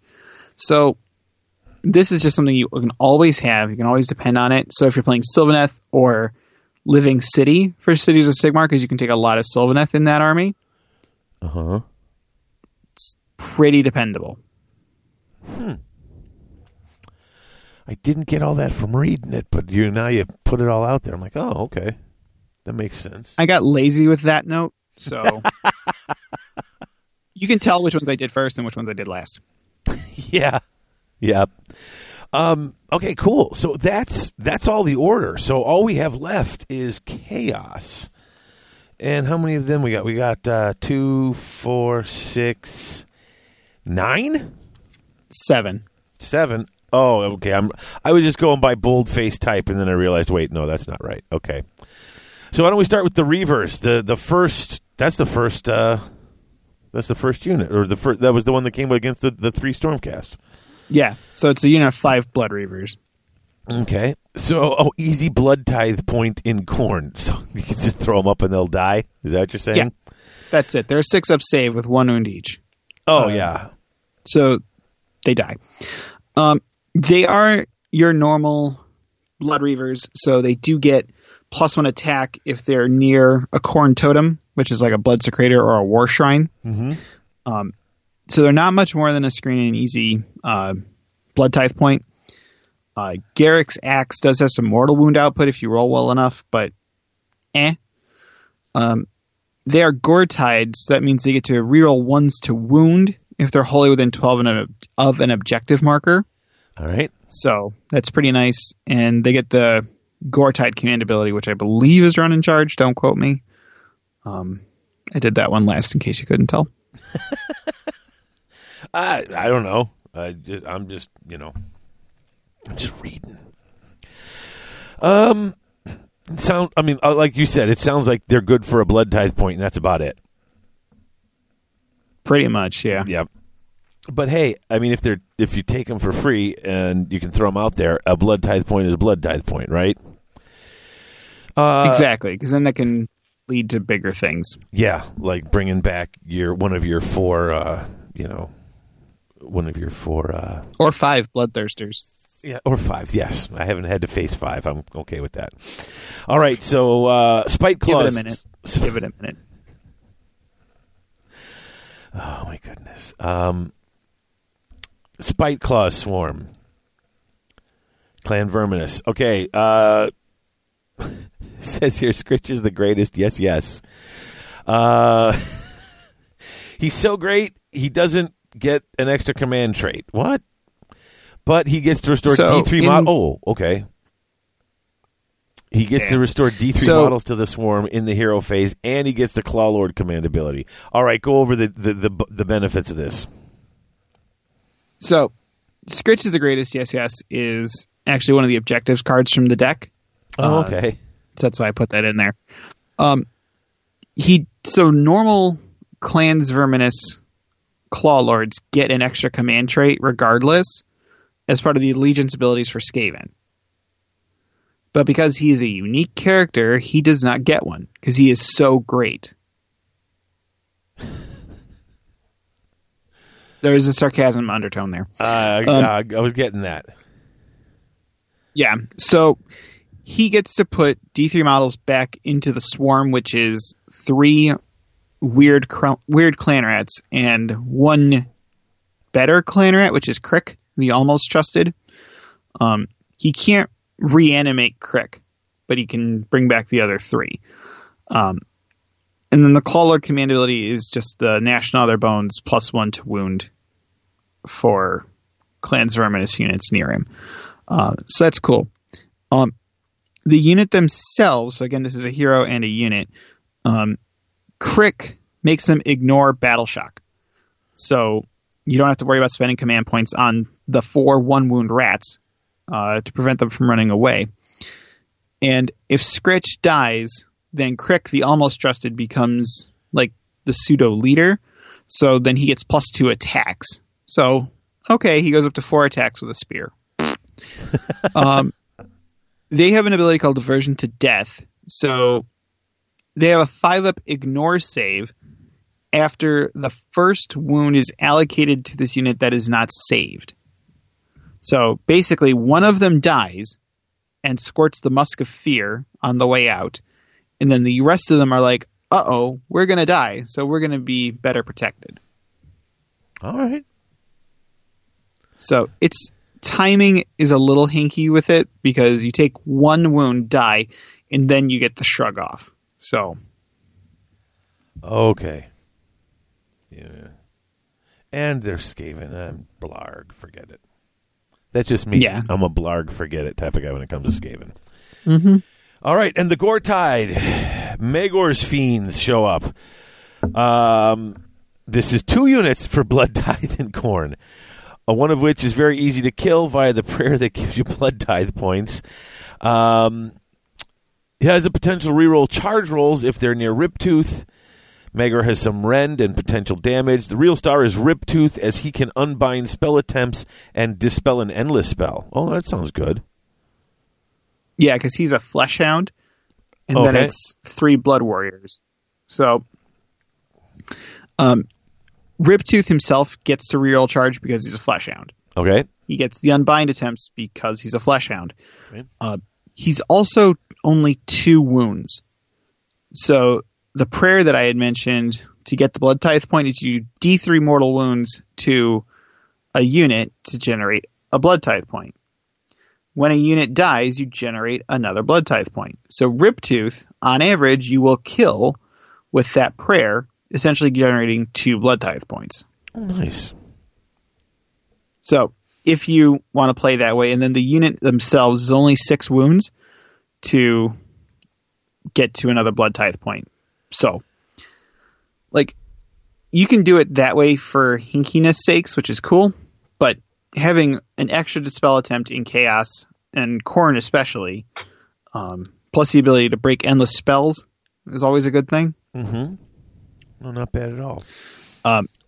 Yeah.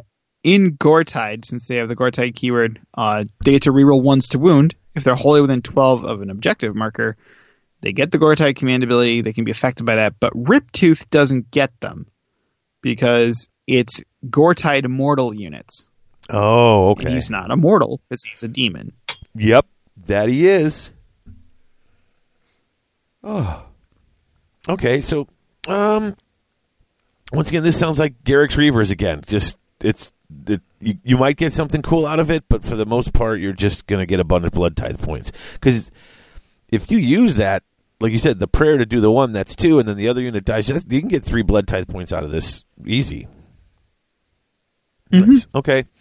Eyes of the Nine, one of the coolest looking sets. I like these models a lot. So his base spell to generate an extra command point that he can use is cool, but it's limited in what it can be used for. Because it can only be used on his stuff, right? It can only be used for auto run 6, ignore battle shock, and reroll a charge roll. So reroll charge, auto run 6. Okay. Otherwise, he's just a Magister. But in Tzeentch, access to Destiny Dice and an extra spell is always good. If they're part of the Cult of the Transient Form, he can use the command ability. It only affects Acolytes. And they don't have the Acolytes keyword in the Eyes of the Nine. So the eyes don't get They don't have it. Yeah, so no benefit for them. But he can use it he can use it to affect if he's in an army with Acolytes, so at least he can affect the stuff around him, I guess. Yeah, and that's when they die, they can potentially turn into Zangor. Right. I don't know. Is it me, or does it not sound like that's anything super special? It's not unless you're in Tzeentch. Okay. All right, and then we got the Godsworn Hunt. Slaves to Darkness. He's a wizard. S2D. Yeah, I was like, what? The wizard. So he generates an extra spell in Slaves to Darkness, or she, sorry. Her base spell is great, but it's short range. And what is that base spell again, Alex? Pick an enemy unit, and it is -1 to wound. Oh, that actually until the the spell is great. And then you got a unit of Marauders with some potential output as they reroll all to hits and reroll all to wounds against. So if you're playing Stormcast, they're rerolling hits and wounds, but just Stormcast. Otherwise, they're going to die. I mean, aren't they like a 6-up save? They are. Yeah. And there's 5 of them. Oh, so yeah, they go and die quick. Yeah, it could be a blood tithe point. But then you have a wizard in Khorne, and that's just no bueno. Yep. You want to take Gashrax to spoilers, because this is like a paragraph and a half, and I bet after I read it, you're going to have to explain it anyway. Probably. All right, go for it. So, Gashrax is the Beast of Chaos warband that came out with Beastgrave. So it's Gashrax, who is a Bray Shaman, and then 4 Ungors and a Bestigor. So we'll come back to the unit themselves here in a minute. This is probably the best option for Chaos in general. One, because Gashrax is a wizard, so that's always a good thing. In Beasts, and even just in general, he gives all Brayherd units +3 to their move if they're wholly within 12 inches of him when they start the move. So they go from movement 6 to movement 9 on their own. But then he also affects all of the Brayherd units in a Beast of Chaos army. So that's cool. His spell is probably the nastiest spell that's available. So it goes off on a 7. It does D3 mortal wound, and anything that targets the unit he shot until the start of your next combat phase. Your next combat phase gets +1 to hit that unit. Oh, wow. Yeah, and it's an 18-inch shot, too. That's good. So that is really good. And it's no limitations on what unit gets the bonus, because it's debuffing the enemy. So it's not like it's keyword restricted to how it benefits you. It just flat benefits you. So if he's in Khorne, doesn't matter. because it's debuffing the enemy. So that's a fantastic one. Let's see. So he can also shrug off wounds onto the despoilers on a 4-up if they're near him. And the unit themselves get +1 to hit if they're wholly within enemy territory. So it's not great because you have 2 guys with spears, 2 guys with bows, and 1 Bestigor. So if they're in enemy territory, chances are they're probably about to die. But in Beast, this is an easy unit to sacrifice to get primordial call points. So that's one of those where you shank a unit, you do D3 wounds to get primordial call points to then summon stuff. So you have this unit of 5 dudes that Grashak can just shank in order to get primordial call points to then summon monsters or more dudes. Oh, okay. So that works. Yeah. Yep. And they have the Allherd, Great Fray. So he can use the command ability if the general is alive to get an extra primordial call point in trade for a command point. So, Yeah. Doesn't sound like you're taking them. Yeah. No, you are taking them. Oh. That +1 to hit on whatever unit you attack with Savage Bolt is bananas. Oh, okay. That was way in the beginning. I totally forgot about it. You got to forgive me. I'm loaded. It's fine. But a lot of the chaos stuff hits on 3s normally, or hits on 4s with a high damage ceiling. So now you're hitting your low damage ceiling on 2s and your high damage ceiling on 3s. That is, yeah, okay. And it doesn't matter. So if you're playing like an alpha list with, Archaon, he gets +1 to wound against whatever unit Grashak shot at. And then if he's got a unit of Varangard riding with him, the Varangard also get that bonus to wound roll. So it compounds the more gets onto the unit. Okay, I wasn't even thinking about that, but okay, yeah. Or if you wanted to alpha a bunch of Chaos Lords on Manticores or Storm Fiends or Vermin Lords or any other big nasties that may have taken some wounds so their profile is a little worse on the to wound roll, suddenly getting that back to 2s when it would normally be 3s. Like, there's some serious nastiness going on here. All right, cool. Yeah. So, probably my choice for General Chaos would be this guy, or this unit of beasts. Cool. Okay. And last, we've got the Worm Spat. Which one is this? Which army is this? This is, ironically enough, Maggotkin. Duh. So it's a sorceress and 2 Blight King bodyguards. Okay, I remember this one now. This one came out recently. Yes. 7 wounds with a 4-up on their wizard. That's actually is really good. And it's 2 units, right? It's the wizard and 2 Blight Kings. So 7 wound wizard with a 4-up. Heals a wound on a 4-up every time she casts a spell that's not unbound. That sounds good.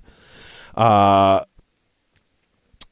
4+ shrug to the Blight Kings via bodyguards, which they may heal with their discharge ability. So that, if she's within 3 inches of the 2 of them, on a 4-up, she can take a wound that she's been allocated and put it on them. Okay. And I believe that they are 4 wounds a pop. She's got 7 with a 4-up save with the ability to heal. The Festering Discharge ability either does more damage to friendly or to enemy units or heals Nurgle units if you roll the correct dice roll. Oh, okay. So that's pretty cool. Yeah. And so now with that shrug, on a 4-up, she shrugs it off. If she doesn't shrug it off, then she gets her save, right? I would have to double check the wording. I'm just assuming that that's how it goes. I don't know. I just figured when you can pass off a wound to someone else. If it doesn't pass, then you have to try to heal, or roll your save. But I mean, I don't know. Roll a dice before you allocate a wound or mortal wound to Fecula while she is within 3 inches of the Blight Kings. And on a 4-up, that wound or mortal wound is allocated to the unit instead of Fecula. Oh, see, and it's before it's actually allocated. So if it doesn't get through and you actually allocate it to her, then I would think she would get the save. Right? She gets her save first. No. And then she can shrug it off to them. Oh, is that how it goes? Okay. Yeah, because when you take the wound, you have to take the save, and then you're allocated a wound. Okay, for every save you don't make. I don't know where my head is. I was thinking that you allocate wounds to the thing, and then you try to save them. And then whatever doesn't go through. So she gets her save, and then she can shrug off wounds. Okay, my mistake. I was confusing the terminology. Let's see. What else has this guy's got? Once per game, they can cast 2 spells with the Retchling. You get an extra spell in the Nurgle and access to the Cycle of Decay. But you can also get Realm spells and Nurgle spells, right? Her basic spell is only a 7-inch shot. Okay. Just like a regular Retbringer sorcerer. So to get the Cycle of Decay spell to change the wheel, and then access to realm spells and whatever spell you took from the Lore of Nurgle. With the Retchling, when she squeezes it and gets to do the cast twice per phase, right? For that one phase, she can then do some pretty good work. Okay. If they're in a Blessed Sons army? Yeah, that's one of the new things that came out in Wrath of the Everchosen. Okay. It's a Nurgle storm host, essentially. It's called the Blessed Sons, but then you have Fecula, who is a female, so it's like the Blessed Daughter. All 3 of them have the Rotbringer keyword. Okay. So in Blessed Sons, when they die, they can explode.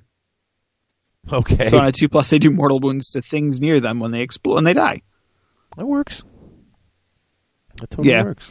And then the command ability for the Wormspat is like this weird stacking, for the Blessed Sons, I should say, is a weird stacking thing where you pick a friendly unit and an enemy unit, and there's some sort of weird math involved.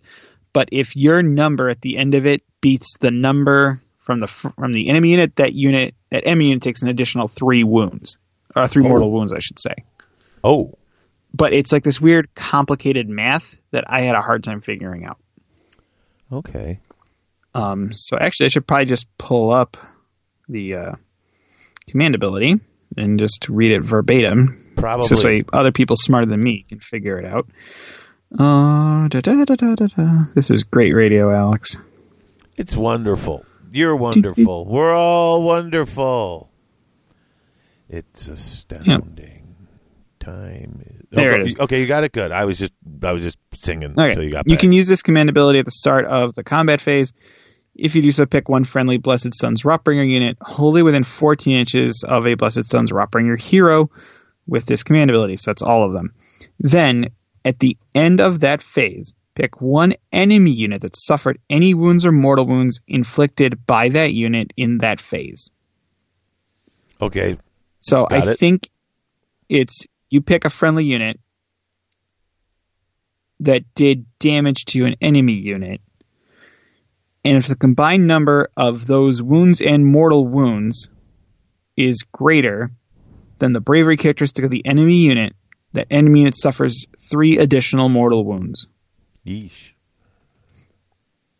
So I think how this works is it's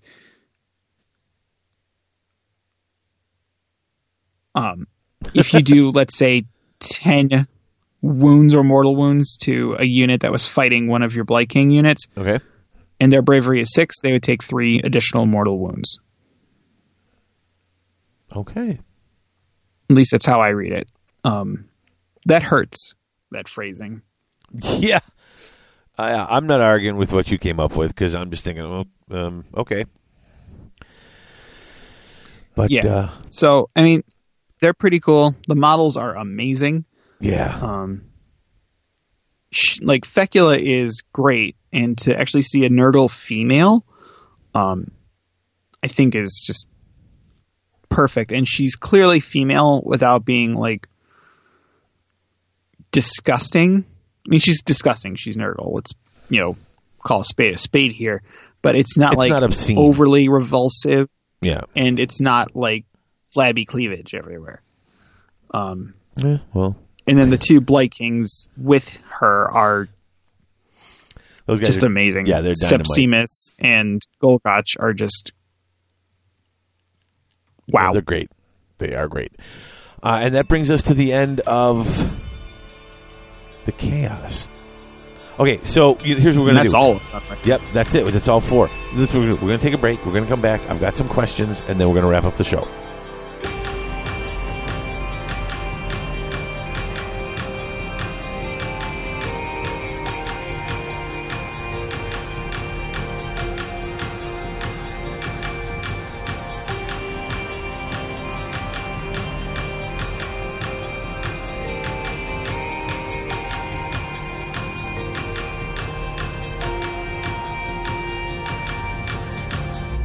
Are you finally looking to start your rebasing project? 6 Squared Studios. Are you looking for some new and interesting resin terrain? 6 Squared Studios. Are you looking for some fancy acrylic counters to keep track of wounds or maybe some other statistical anomalies? 6 Squared Studios. Maybe you need a new rack for your paints? 6 Squared Studios. Well, then look no further. What you need is 6 Squared Studios. They ship worldwide with domestic shipping for both the U.S. and Canada. 6 Squared Studios.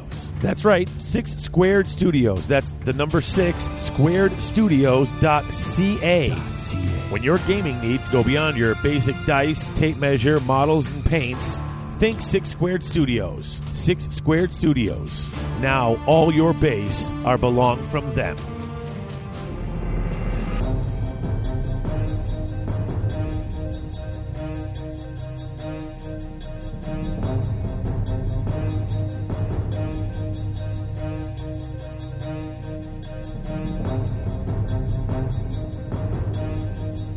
We're back. Okay, so, Alex, since you've got the lowdown on these guys, I'd like to go one by one through the different Grand Alliances and have you pick your one or two standouts. Like, I mean, if they stand out, if they're really good, tell me. I'm not putting a number limit on you, but at least pick one. So, if we go into death, what stands out? Thorns. The Thorns of the Briar Queen. And that is because, if you got to sum up what makes you love these? So it's a wizard. Mm-hmm. So especially for the scenarios there, wizards count as 20 models.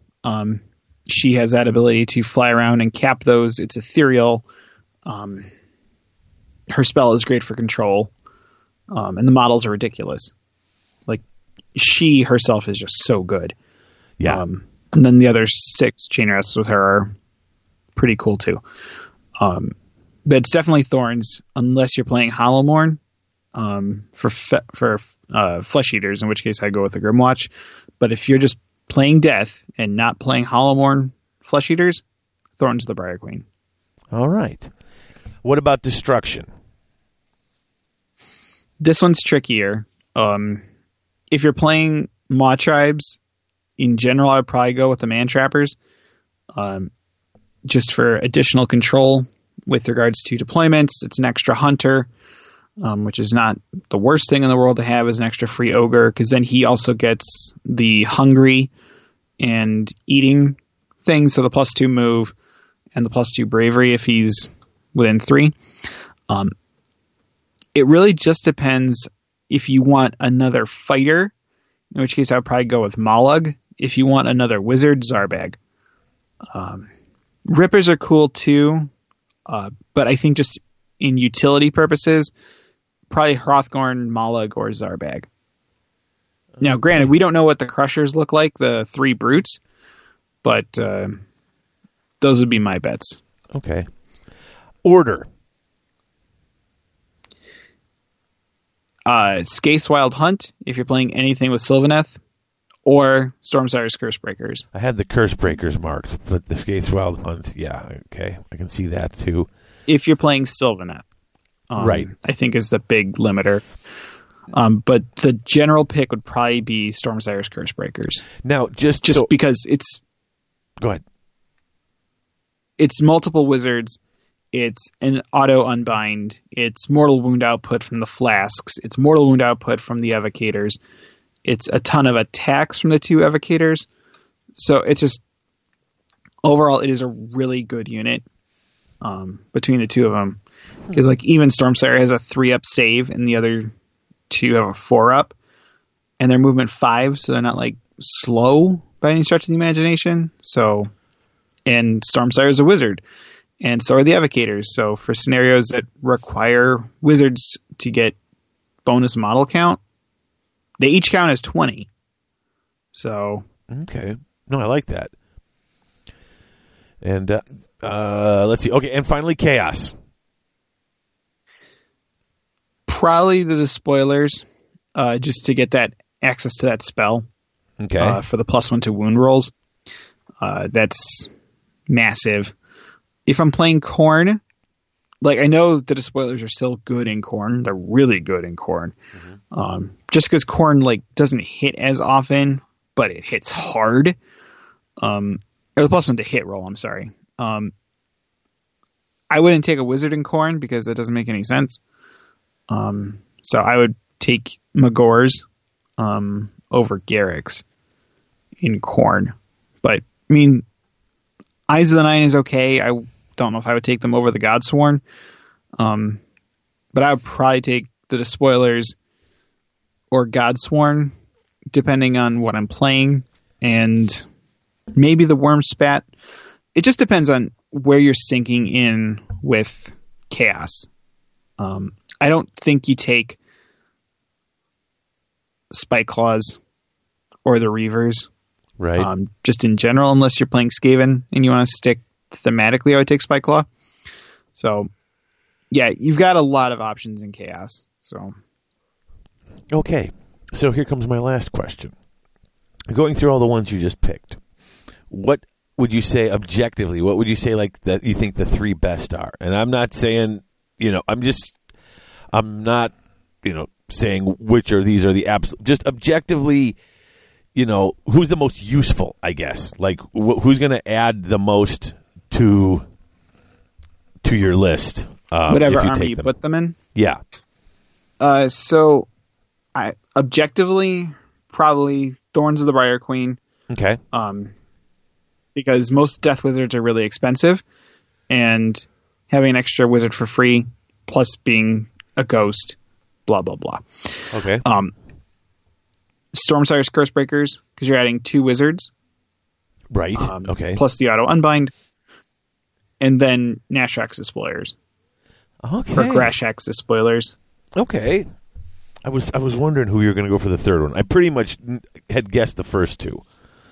But I was wondering where you're going with the third one. So there you go. Well, that's all of them.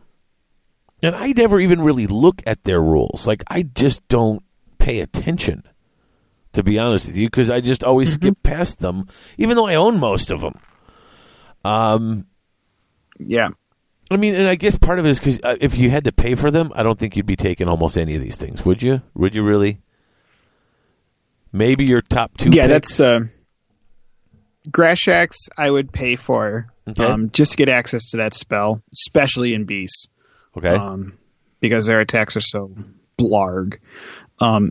Stormsire, I think, is 200 and change for what he does. And like he's cool, but he's not that much better than a basic Knight in Cantor, which is 140 points. So you get the 2 extra evocators, and I don't know if paying 80 extra points is worth dealing with them. So it just really depends on what your army needs. Let me just confirm Stormsire. Sure. I just think it's cool that Domus decided, okay, Shut bring my these. mouth. Okay. Stormsire is 300 points Whoa. Yeah, see, I would never for pay a that. 160 point wizard. Or no, the Knight in Cantor is 140 points. So you're paying for an extra wizard and then 160 points for 2 evocators. And evocators are 220 points for 5. So you're paying 80 points per extra evocator when they're only supposed to be about 54 points. Or 44 points a yeah. model. So if you got to pay for it, no. But if it's free, like you said, I mean, it's just cool. Don't like, hey, take one. You can take one. Just bring it. Take it.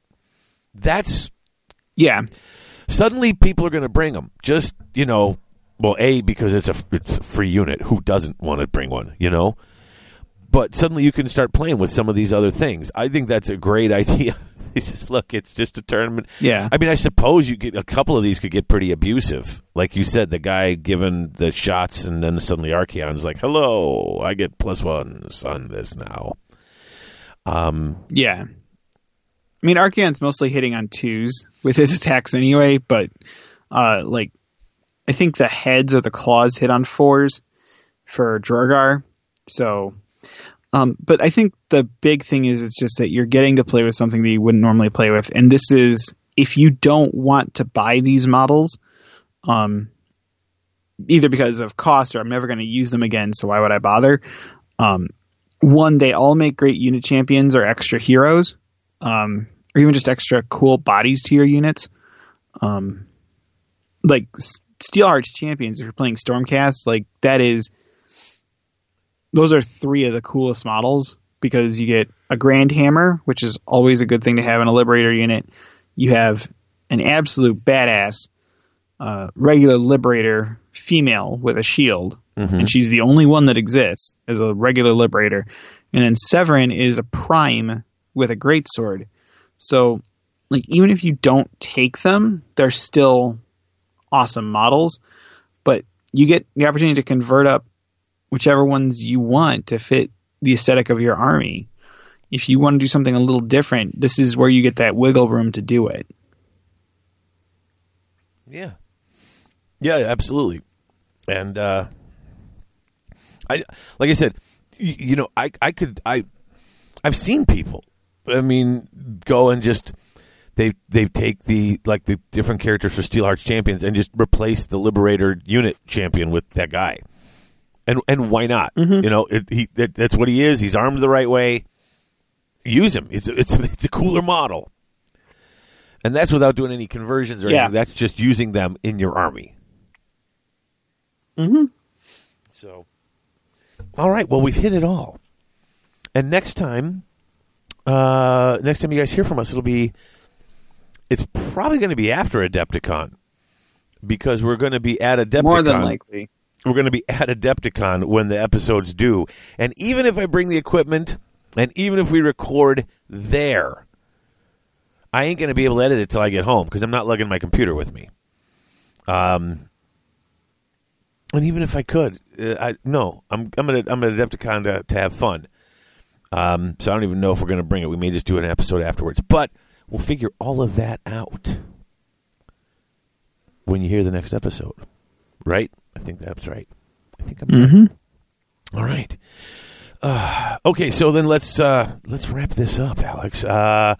Thanks again to all of our Patreon patrons, our associate producers, Phil Elliott, Dwight Sims, Christopher Sanders, and Lance Pear, our executive producer, Colin Miller, and our newest patron, William Shen. Once again, thank you all, each and every one of you, past and present, who were Patreon patrons for becoming part of the 1% and making all of this that you heard today happen. All right, Alex, I guess we're good. You can, we didn't wake the baby, so we're good, right? No, she woke up. Oh, God bless America. All right, so then we'll get you done. But I don't think it was us, so... Okay. No, it's okay. She's having a hard time sleeping. It's just... It's that damn time change. It is what it is. Yeah. It is. I mean, it's dumb to begin with. But then you add in just like being a baby. So it's rough, but it'll be okay. All right. Well, then I will be talking to you very shortly because we're getting ready for Adepticon stuff. I'm helping out, so I like to help. All right, folks, until next time, only the faithful will be triumphant, only the faithful will stand when all others fall, and only the faithful know no despair except in failure. You've been listening to Garage Hammer. If you've enjoyed the show, maybe consider leaving us a positive review on iTunes, or check out our Patreon page at patreon.com/GarageHammer. If you'd like to reach us, you can contact us via our email address, garagehammer@live.com. You can also find us on Twitter. David is @GarageHammer, and Alex, that's me, is @SomeKindOfGeek30. Original music by Claire Seabrook. You can find more of her work at soundcloud.com/Claire Seabrook Music. Finally, if you want to join the Garage Hammer community, as well as the AOS community worldwide, you can comment on our episodes in the show thread at the Grand Alliance Forums, that's tga.community, or check out the Garage Hammer Facebook page. And as always, thanks for listening.